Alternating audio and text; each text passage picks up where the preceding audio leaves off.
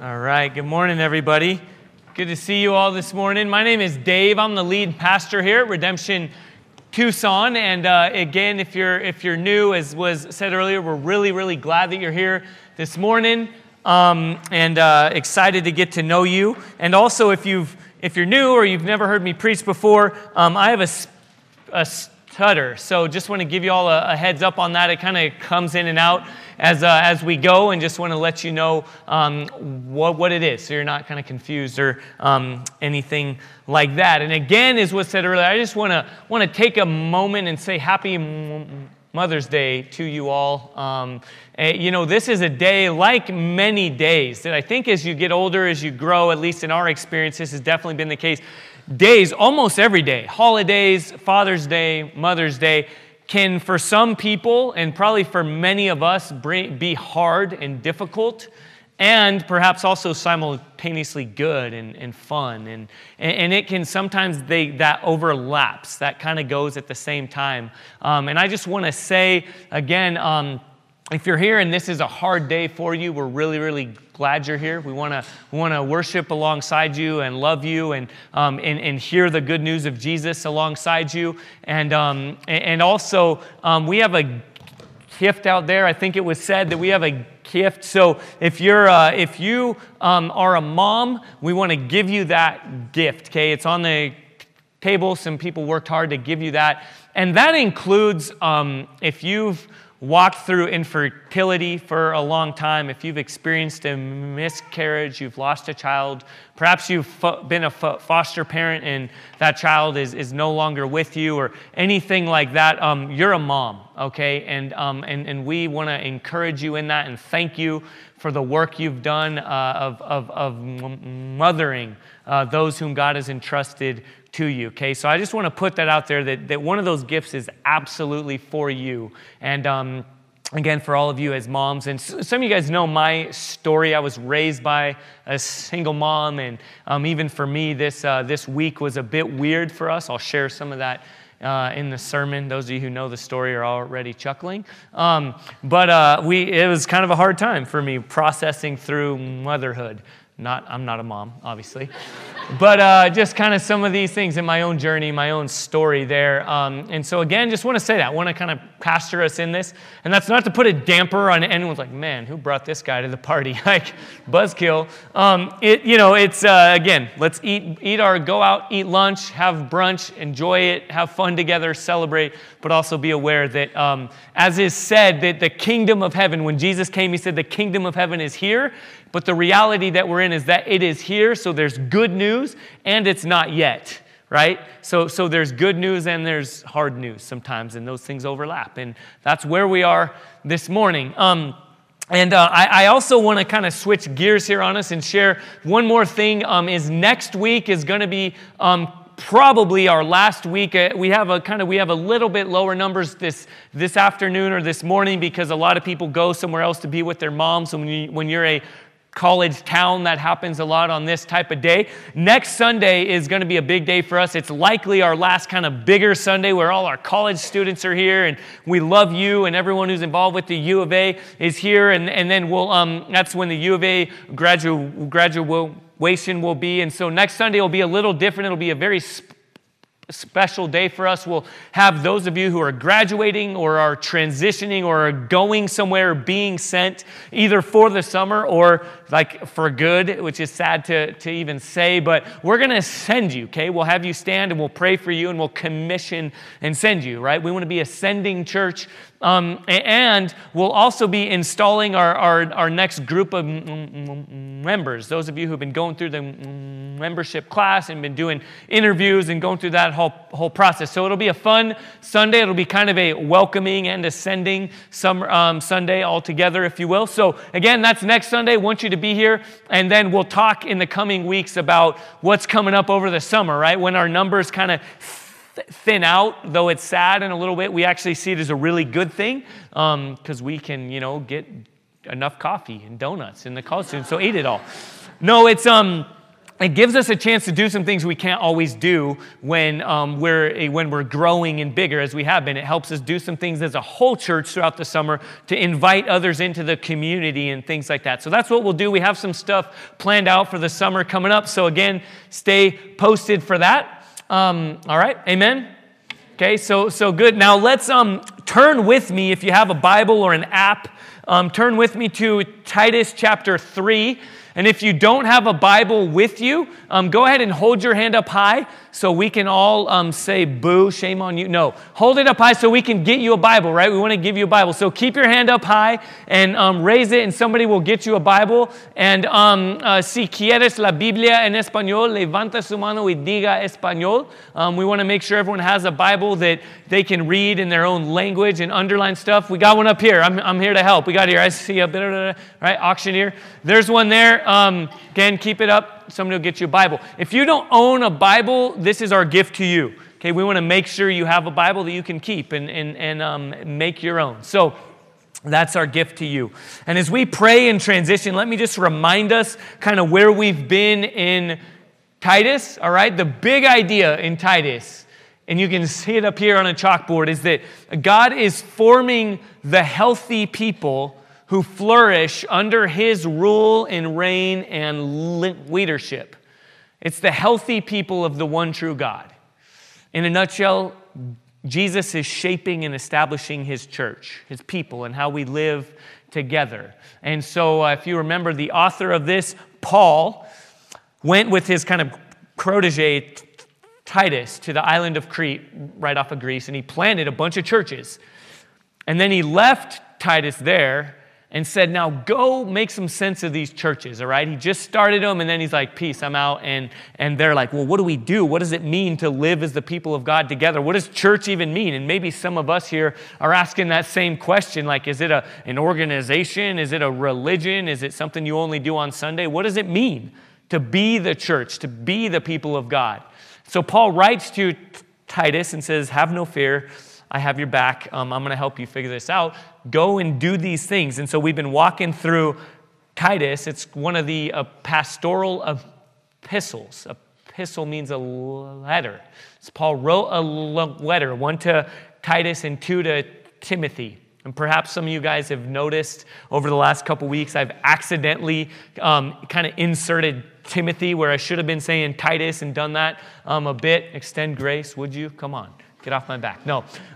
Extend me grace. But I've said Titus. I meant Timothy. I've said Timothy. I meant Titus. And they both start with the same thing. But we're in Titus, and that's what's going on, all right? He's helping young Titus, church pastor, overseer, establish some healthy churches. And so we're going to see that really in chapter 3 today. So let me pray and ask God to take us through our time together in his word.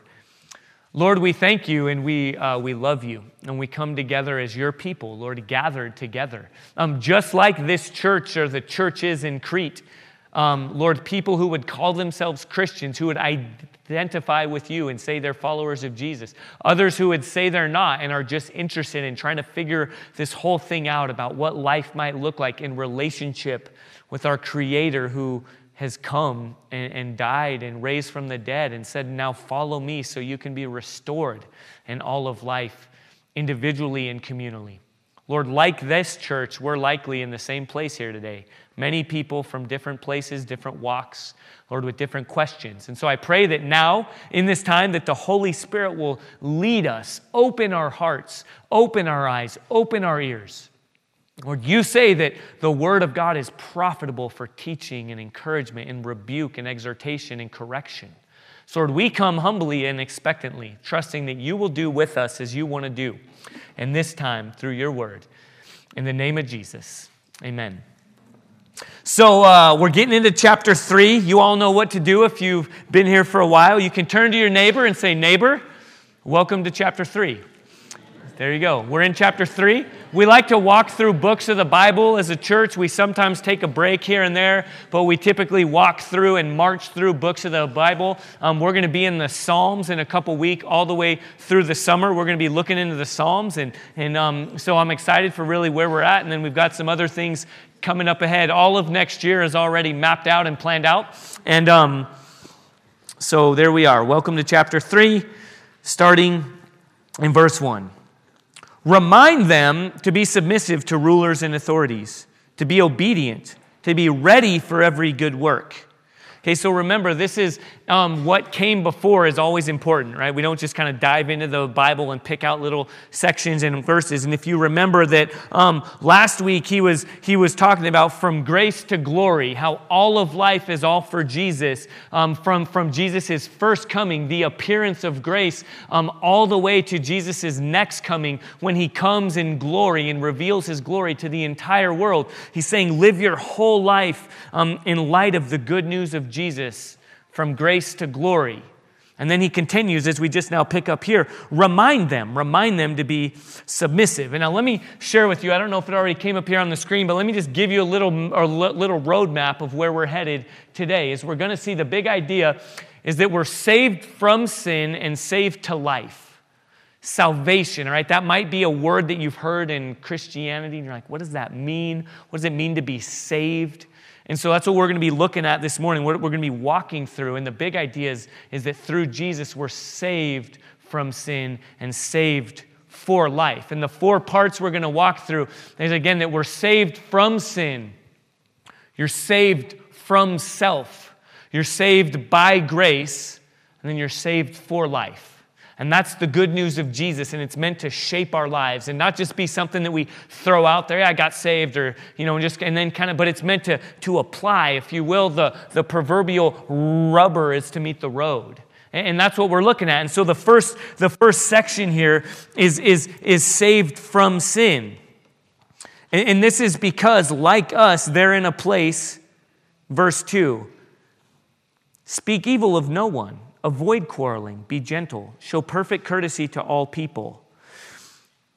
Be obedient, be ready for every good work, earlier in verse 1. Be submissive to rulers and authorities. And that has nothing to do with us in our current political climate. In our day, we don't need to learn anything. So moving on. Okay, this is very appropriate for us in our day today. How are we going to carry a posture when we talk about the current political climate and the upcoming political climate? Am I going to tell you who to vote for right now? Yes, I am. Get ready. Get out your pen. No, I'm not going to do that. But am I going to walk through the scripture in terms of how we need to go about this? Yes. The Word of God is profitable and appropriate for every stage of life and everything that we need to do. And the big idea here is this, is a reminder. You've been saved from sin. Okay, let me connect some dots here for us, all right? When you think of that, saved from sin, what do you think of? Likely an aspect of sin that is very true. Saved from your own individual sin and your need to be reconciled to God. That's called justification, which is in verse 7, and we'll get to that in a moment. And that is absolutely important, if you will. That's a hinge point or a turning point.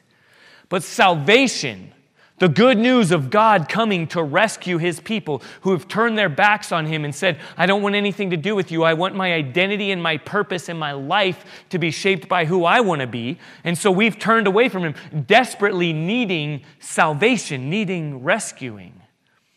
And then God said, I'm not going to leave you there. I'm going to come and I'm going to restore you in all of life, because what's happened is our relationship with each other, our relationship with God, our relationship with life, our relationship with politics has been marred by sin and by brokenness. Individually, yes, but also communally and corporately. So that we live in a world and in systems and structures that have been affected and infected and defined by sin.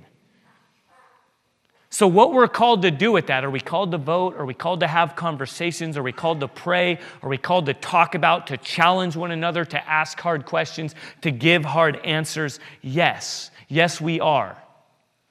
But is that supposed to be your ultimate foundation, your starting point, is one of anxiousness? Okay, my challenge is that very likely a lot of our political conversation, our conversation about authorities, and I see this in every level, right? I coach like 8 and 9-year-old baseball, and you see it right there.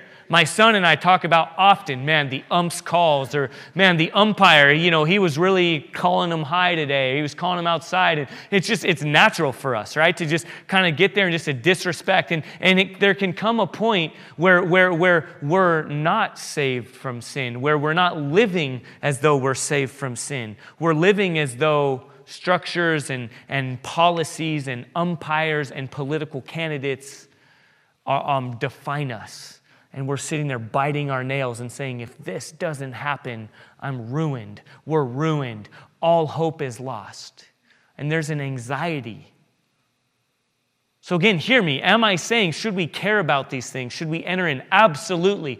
But should you be free from sin, saved from sin, understanding that whatever happens, there is a king who's sitting on a throne who said, I'm making all things new. Okay? Take a deep breath, relax, engage with the posture and a confidence that you understand you've already been rescued. So now come at it in such a way that helps to bring the good news of Jesus, that helps to fight against anxiety and anxiousness, and that doesn't enter into it. Okay? Are you hearing this? So there was an opportunity for Jesus.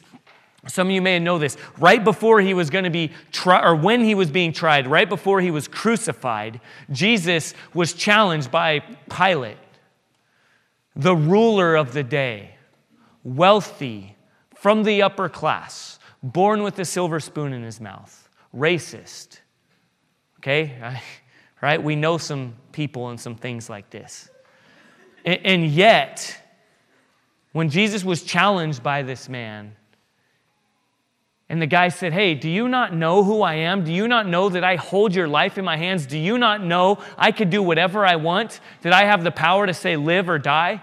And Jesus said, silly Pilate, you don't have any power that hasn't been given to you from my Father. If I wanted to right now, I could call the posse of angels to come in here and wreck this whole thing. But I'm submitting to the powerful God. Now, does that mean that's an excuse for sin? Does that mean that Pilate or the authorities, religious and political authorities, were off the hook? And they're like, hey, God's the one that puts us in power, so just sit back. Or does that mean that the other people would sit back passively and say, I don't know what to do with this. Hey, it's up to God. I'm not even going to vote. It's no. But it also meant that their Facebook posts, that their conversations weren't done in such a way that it was frantic and anxious. And that's the same thing that's going on here. That's the same reminder in your life. The current political climate of this day was in upheaval and chaos. People felt like the world was going to end. And the message is, remember, don't enter into this conversation. Don't talk about your authorities in such a way. Don't give them more power than they have. Because remember that you've been called to be on a mission. One guy who came and spoke to us, all the redemption pastors that we're going to preach through Titus, this is example or reason number 1037 that we love being a part of redemption, that redemption is one church in multiple congregations. Okay, it's one church, so we preach through the same sermon series. We walk through the same scripture, the same text, and every week 10 days out, we gather our notes, we all read and study individually, then we all come together and we share notes, and then we all take it back and we work on it, and we work on the sermon in order to bring the same big idea in the particular context where we all are. And so that's what we do and how we do it. And it's been said that it's the least practical, most expensive way to go about it, but we believe the most appropriate. So when we go through books of the Bible like this, we get to all come together and we spend about a day bringing in a particular scholar to help us. And we got to do that. A New Testament and Greek scholar from Phoenix Seminary, John Del Hussein Jr., came in and he taught us and he walked through this whole book. And he, specifically with this section, he reminded us. He said, Paul submitted himself to the political structures of the synagogue, all right? The author of this letter. If you know this stuff, Paul was beaten. He was unjustly tried. He could have said, hey, if this stuff doesn't change, I'm going to Canada, right? Some of you know, right? He said, I'm going to Canada. He didn't say that.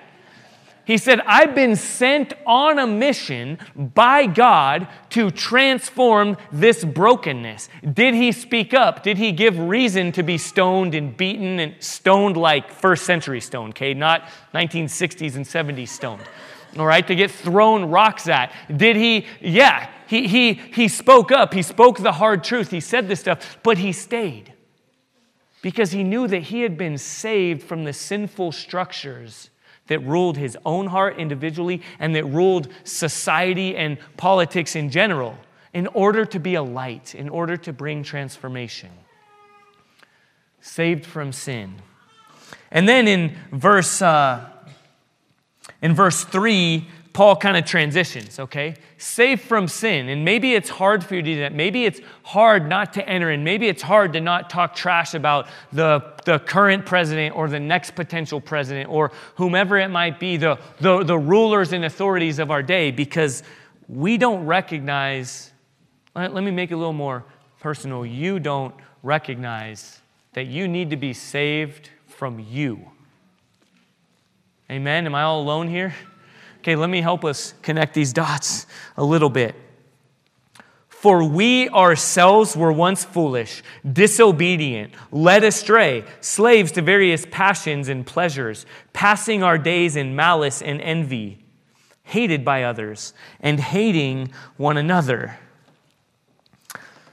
Simply put, remember where you came from. Okay, not in the kind of current, not in the hip-hop kind of language, right? Like, I remember my neighborhood. I remember where I came from. But no, remember where you would be if not for the intervening grace of God. Grace means undeserved favor. Undeserved favor. Remember where you came from. Stop for a moment.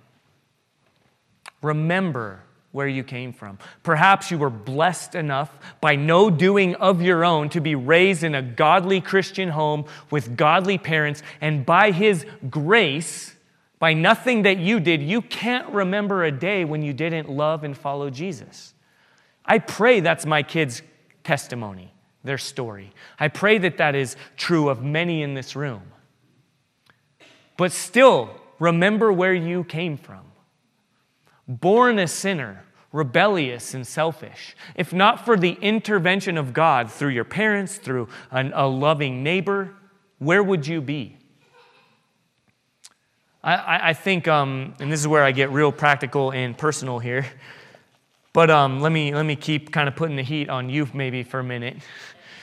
Are you the kind of person, and the answer is likely yes, that when you see something roll across your feed on Facebook, you see something in the news, maybe somebody got a DUI and maybe drove through and some havoc was wreaked and havoc was wrought, someone was hurt, someone did something, and you sit there and say, how could you throw them in jail and throw away the key? How could they ever? Or, okay, I'm kind of dating myself, but way back, Britney Spears, okay, kind of the precursor between Madonna and Miley Cyrus was Britney Spears, and kind of popular media was kind of always going after Britney Spears there for a while. Some of you don't even know Britney Spears. That's crazy. But, okay, Britney Spears, and if you guys remember, she was driving down the road in a convertible with her child on her lap. And a lot of people at that moment were just going, how could she do that? Throw out the key. Throw her in jail. What a moron. How could she ever do this? Or you hear things about, parents abusing little infants because they have colic and are crying, and you're like, awful, evil. Is it? Yes, absolutely. But if it's carrying a posture that's, I would never, carrying a tone, carrying a language, thinking, I'd never do that. And I'm going to pick all the sins that I don't relate with or identify with and just drop bombs on everybody else who does it. And then I know this is true, a lot of us who become parents, who have young kids. My wife and I had triplets. Yeah, 5-month-old triplets that wouldn't stop crying at night. And I started to be like, by God's grace alone, I'm not going to hurt these kids, but I'm going to stop. I'm going to stop turning my nose up at the things that come across my feed on the news. about what parents did to their kids in the middle of a night, who weren't so blessed with a church community, who weren't so blessed with the information and the knowledge that I have. Where did you come from? Do you understand your need to be saved from you? You can't see it right now, but this morning a lot of people saw I had a temporary cast on my hand. I may or may not have broken my hand this weekend on Friday. And a bunch of people came up and asked me, what happened to your hand? And then I'm like, yeah, I actually punched a wall. And then people are like, yeah, in anger, right? And I'm like, yeah, actually in anger. And people are like, wait, seriously? And sadly, humbly, yes. In anger, I punched a wall and potentially broke my hand. I don't know yet. We'll see tomorrow when I get an x-ray. And it's not funny. And in God's incredible grace, his undeserved favor, it turned into a moment right there of incredible blessing. My kids, my son got to see me do it and was kind of dumbfounded, and right away, because my head got really light right after I punched the wall and lost, and it's not drywall or whatever, it was some really thick old wall, and I went out and got my wife, and and I could share with you the circumstances behind it. Again, I talked about Mother's Day. My mom has dementia, and we were walking through getting power of attorney and all that stuff. And that's not in any way an excuse for the sin that resides in my own heart still. And it'd be really easy to brush it off and to say, hey, to speak about sins that used to happen. I used to need saving from myself, you know. When I was a 6-year-old, a selfish, rebellious 6-year-old, and heard the gospel and was saved right there in that moment, and God stepped in. And then, 31 years ago, that happened, and now it's been roses and walking with Jesus ever since. It's been messy. It's been full of grace and undeserved favor. It's been full of saving, continual saving from myself. Saving that happens in a moment. Saving from the consequences of sin, past, present, and future. And then being reminded of the need for saving every day, consistently. And by his incredible grace, our family got together and I shared where I was at. And I shared, guys, this might be a newsflash to you. It's probably not as much. I need Jesus.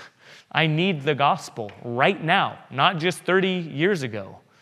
I need the good news of Jesus to remind me that my identity is free from the consequences of sin, that I don't have to control my surroundings and my environment, and I don't have to blow up and punch walls. I can stop and remember a sovereign and loving God who is in control of all things.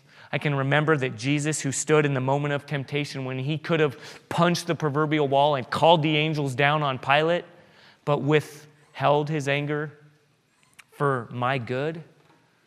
And I got to share that with my kids, and they actually prayed with me and for me, and we cried and worshiped, and then I got to text a bunch of people that I lead and other people who lead me and bring them into this. And it could have happened in some other way, right? But I can't shake your hand right now, so it's kind of hard to hide this from you. And it would have been really easy to lie, right? Like I was playing catch, or I was at a baseball game and a foul ball was hit, which I was at a baseball game last night. And this ball came screaming by and a helpless old lady was right there about to get hit, and I reached up my hand and caught it. Or I was an idiot and punched a brick wall in front of my kids. And that's the truth. And the truth is I need saving from self. And so do you. And the best way for me to pastor you is to enter into it too and to remind you, we need to be saved from sin. We need to be saved from ourselves. And the good news I can tell you is this. First of all, you need to be saved from yourself. And the good news to you is that through Jesus, you have been saved from yourself. And if you don't recognize that, if we have a church culture that is afraid to recognize that, then the good news of Jesus isn't going to inform us and change us and transform us. My prayer is that that never happens again, and that maybe in this moment, God is bringing the gospel to a new crevice in my heart that it hasn't otherwise come to. Be saved from self. And lastly with that point, it's not an excuse to say like, by God's grace, and then to throw in like all this bragging, right?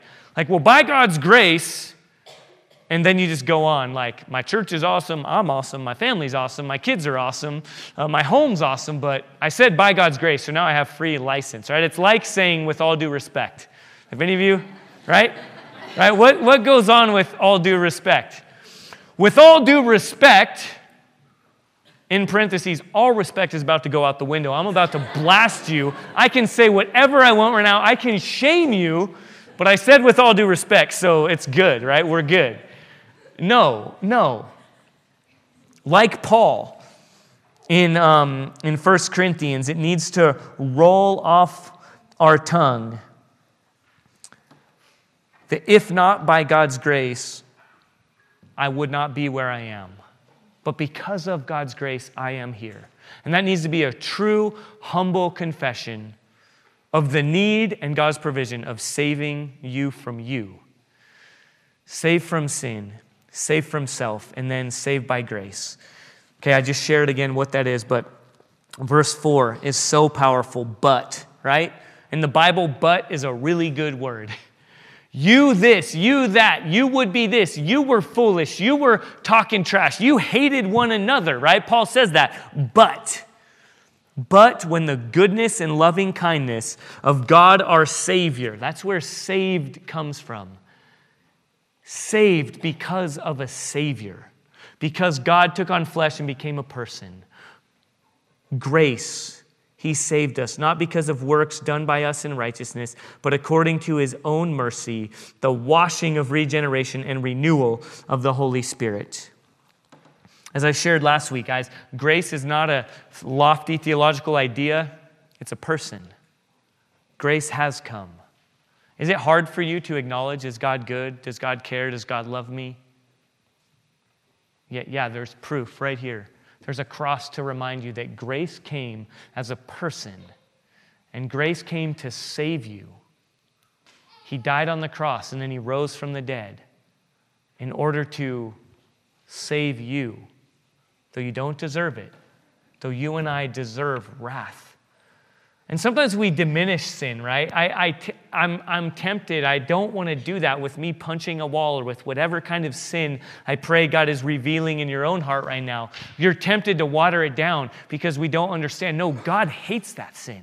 It's easy to get past that and be like, hey, but by His grace. And then we never grow from that. But to stop and to say, He hates that. That's stupid and foolish and evil. You would do that in front of your kids? God hates that. That deserves judgment. That deserves wrath. And yet instead, God says, I love you and I forgive you. And these big theological words actually come up here, okay, that I want us to walk through for a minute, right? We're on the ground level, right? Where the rubber meets the road. But we need to maybe pull back for a minute, and then we're going to come back, okay? So I'm going to go a little bit seminary on you, a little bit theological on you for a minute, and forgive me, but it'll be helpful. And then some of you who are always there, all right, hopefully you'll kind of come back down and see, no, this stuff is meant to change you and apply to your life. But some words are used here, renewal by regeneration, or regeneration by the renewal of the Holy Spirit. And then down in verse 7, he talks about justification. And in order for these things to really transform our lives, we need to understand them. So first, I just want to read a couple of quotes for you from a guy, an author and a scholar, J.I. Packer, who wrote this. Regeneration, what is that? Let me read you what he explains to us. Regeneration is the spiritual change wrought. Okay, that word wrought is like brought about or accomplished.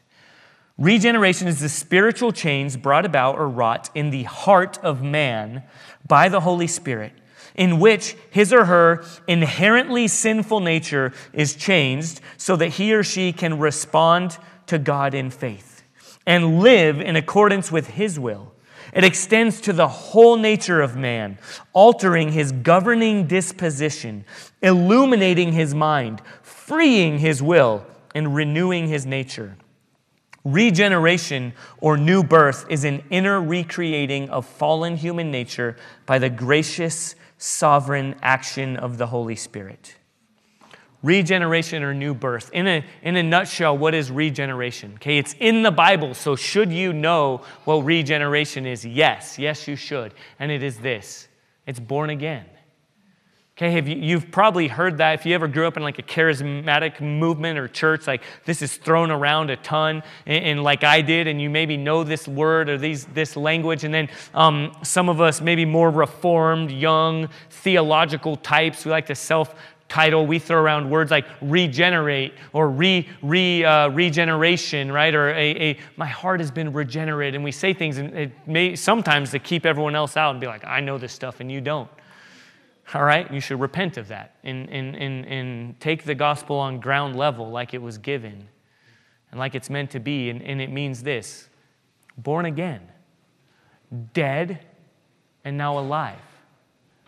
Dead to sin, alive to life with Jesus, alive to righteousness, alive to life the way God designed you to live. Okay, so if you've ever heard this before, you're a sinner, you need to be born again. What does that mean? It means this. It means you, in and of yourself, by yourself, without the intervention of God, you will always choose self. You will always choose not God. Your heart and your mind and your disposition and everything else that was used there will be used for yourself and for selfishness.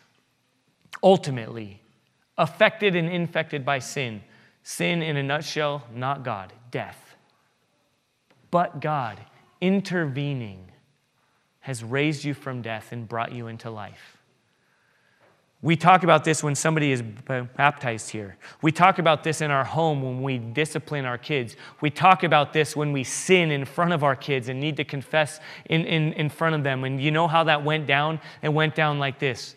Guys, I've been set free from that sin. Just like we talked about last week, right? The shackles have been removed, and yet sometimes we put the shackles of sin back on. Or sometimes though we're alive, we live like we're dead. And we give in to sin. We let sin rule in our hearts and rule in our lives. And we need to be reminded, I've been born again. I've been alive. God's given me a new heart. So why did I pretend like the old man, like the dead man is still ruling in my life? And then we turn to God and say, God, thank you for freeing me from death. Thank you for freeing me from sin. Thank you for saving me by grace. Now by your Holy Spirit that you sent, by your good news that you've given, will you empower me to live the life that you've already given me and called me to through faith in Jesus? Regeneration. Then another word, while we're at it, let me read this to us. Justification. Before we kind of land the plane and get back on ground level. What is justification? Well, good thing you asked. Here's what J.I. Packer says. Justification is a judicial act of God pardoning sinners, wicked and ungodly persons, accepting them as just, and so putting permanently right their previously estranged relationship with himself. This justifying sentence is God's gift of righteousness, his bestowal of a status of acceptance for Jesus' sake. Justification is an incredibly important theological word. Okay, picture a courtroom. It's you standing before God Almighty, guilty. One sin or 1,000,000 times a million sins, equally offensive to God, turning your back on him, saying thanks but no thanks, deserving judgment, deserving wrath. You're standing before him guilty. And then God the Son, Jesus, comes, lives perfectly, lives the life that you and I were called to live but could never live, and then lays down his life, paying the price and the penalty for sin that you and I deserve to pay by dying on the cross. And then he rose victorious from the dead. God the Father's forgiveness eternally on display and acted out by Jesus, who said, Father, why have you forsaken me? Said, into your hands I commit my spirit. said, it is finished. The debt has been paid in full, and then died. And then on the third day, right, we celebrate on Easter, rose from the dead victoriously. And that is God the Father saying, it is finished, is right. It has been forgiven. Jesus is now accepted once and for all. The sin has been dealt with, and life has been restored once and for all. And the good news is that if you put your faith in Jesus, or the biblical language, if you are found in Him, if you have entrusted yourself to Him, if you have been united with Him, you have been justified. The guilty verdict has been displaced and put on Jesus. And then the forgiveness that only Jesus deserved has been transferred and given to you. Some Martin Luther called this like the great exchange, or the double exchange, where your sinful nature was given to Jesus on the cross, and His accepted, forgiven status was given to you and me. Saved from sin, saved from self, saved by grace, undeserved favor. And then lastly, and yet absolutely, perhaps most importantly, is the implications therein. Okay, again, if you're a theological person or you just sit there, sometimes we want to stay in the courtroom, okay? The courtroom where God says, guilty but forgiven. And then we're like, okay, I get it, justification, regeneration. But the implications or the reality of adoption is this, that you and I were saved for life. Can bring the rubber back to the road. Do you live your life as though you've been saved to live your life flourishing, thriving, individually and communally as God's people? In verse 7,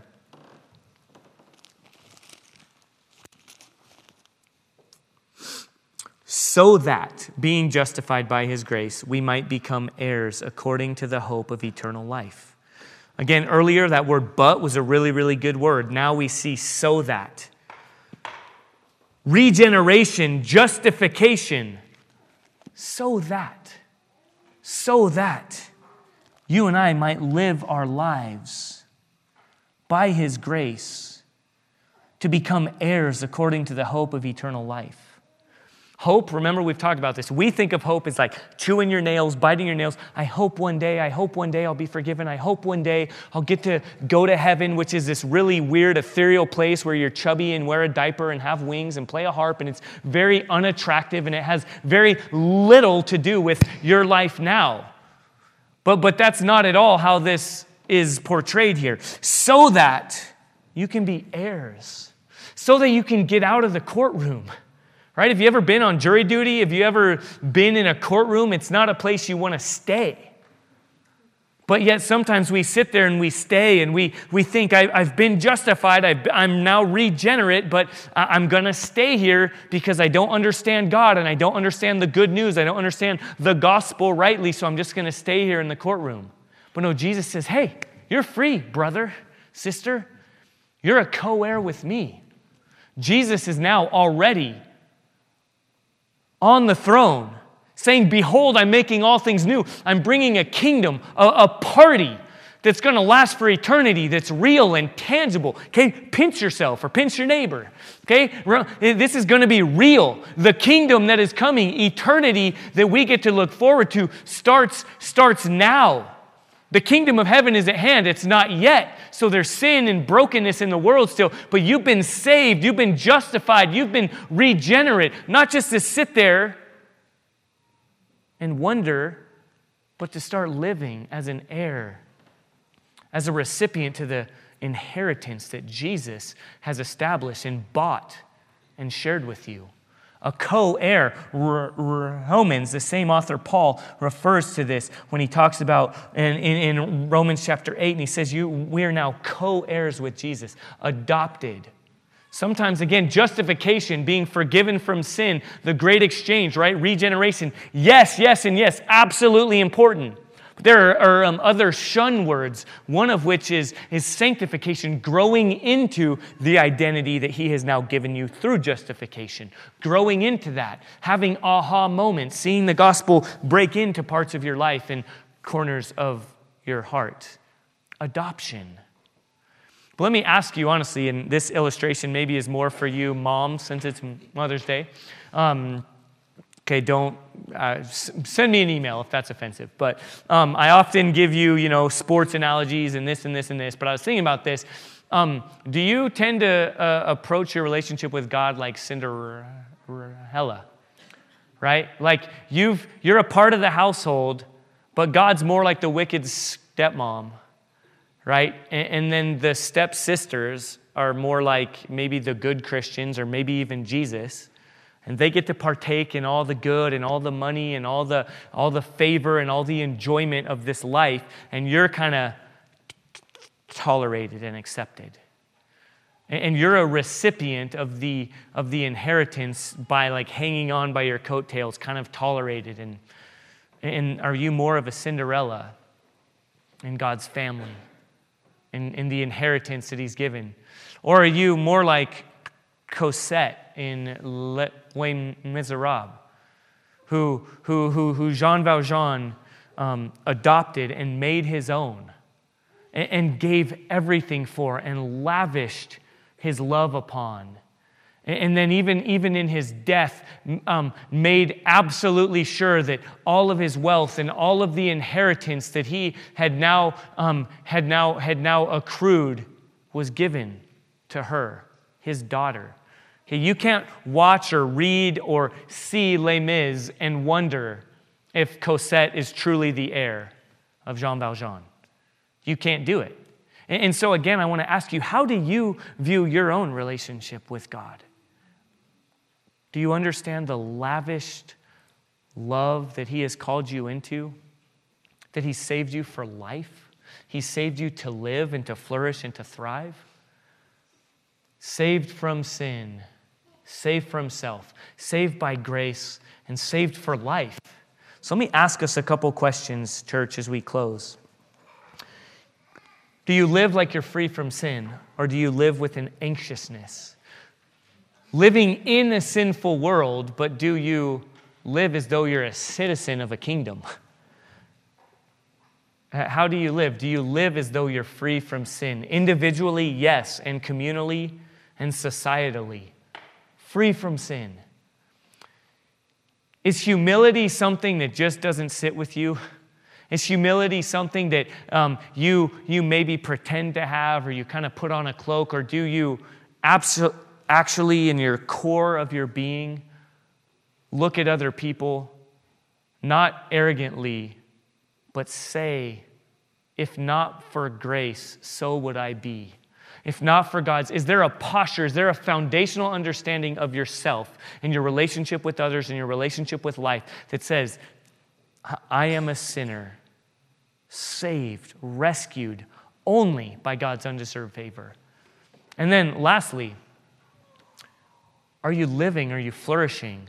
Do you understand that the saving work of Jesus, the things he has accomplished in the courtroom, the justification, the regeneration was meant so that you and I might live and flourish and thrive together as the healthy people of God, living as life ought to be lived in relationship with God, empowered by God, co-heirs with Jesus, the King who sits on the throne and says, I'm making all things new. I'm preparing a party. I'm preparing a life. I'm preparing a world. I'm preparing a kingdom as it's supposed to be. Come and be a part of it. Amen? Now let's respond and consider that life he's called us to live and established for us as his people, the healthy people, the church of the one true God. Lord Jesus, we do thank you so much for who you are and for what you've done. God, I thank you for hard things, for hard moments, for embarrassing recognitions of desperate need for you, for the gospel. But Lord, thank you for grace, for instant grace. Lord, thank you for reminding us right there in that moment that our good days and our bad days don't define us. But Lord, you have rescued us, you've called us, you've established us as your people. So Lord, I pray right now as we respond, I pray as we sing, I pray, Lord, that you will do the work that you need to do in each of our hearts individually. Lord, I pray that you will simultaneously convict and encourage and empower and establish and send us individually and communally and corporately as your people, thriving and flourishing in all of life. In the name of Jesus, amen.